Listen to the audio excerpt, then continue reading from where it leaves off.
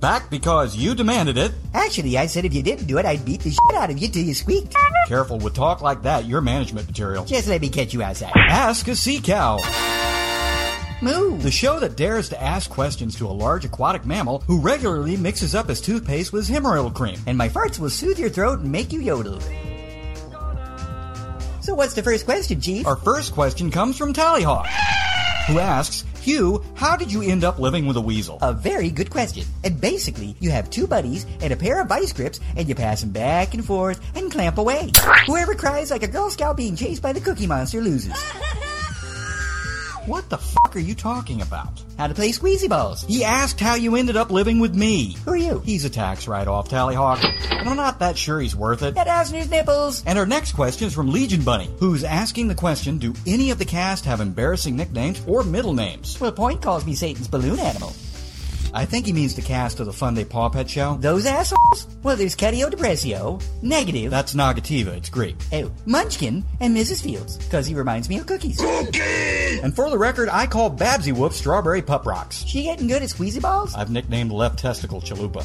And speaking of which, Justin Reese at the Sonic Got asked, when did you have your first chalupa? That cad. Huh? I've never had chalupa. I'm strictly devoted to waffles. I'm Mono Stereo Thomas. He's asking about the menu item from Taco Bell. Oh, I thought he was asking if I've been cheating on waffles with Betty Chalupa, the barista from the Starbucks up the street. Nope, Sonic God, he's strictly a one beanbag kind of guy. Betty makes my froth all foamy. What? Next question. Golden Loki asks, what is that burning feeling? The cavity creeps having their way with my hemorrhoids. We make holes in teeth! Ooh, I use your toothbrush. And the next question for the bloated cocksucker comes from Legia Bookvie, who asks, what makes a healthy meal for a sea cow? Oh, lots of fish, plankton, sea greens, and proteins from the sea. It's my job. How'd you get so hefty on that? I wash it all down with a chalupa smoothie. Excuse me. Damn, that is minty. Well, Andy Durbin asked if you're even able to lose weight. I think the answer to that one's no. Oh, he's just jealous of how I look in a thong. Is that what that is?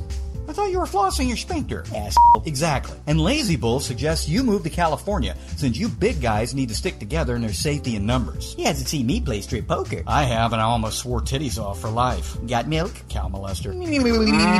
And finally, Aldi asks, what would you do if I sang out of tune? Would you stand up and walk out on me? Well, I'd say lend me your ears and I'll sing you a song. Exit light, enter night, take my hand off to Neverland. Huh? Sorry, I yanked the nose hair and set off my shuffle. Just finish this thing. So this is Hubert T. Manatee on iTunes. Just search for Pointcast, saying that's the end of another Ask a Sea Cow. Tweet your questions to us at Pointcast on Twitter for the next one, and have a happy... Wait, one more question. From who? Babsy Wolf. My froth ain't the only thing that's whipped. Who asks if you could meet all of the Ghostbusters, which one would you set on fire first? Beetlejuice. Wrong franchise. My favorite little pony is Period Spotting. Oh, Flipper.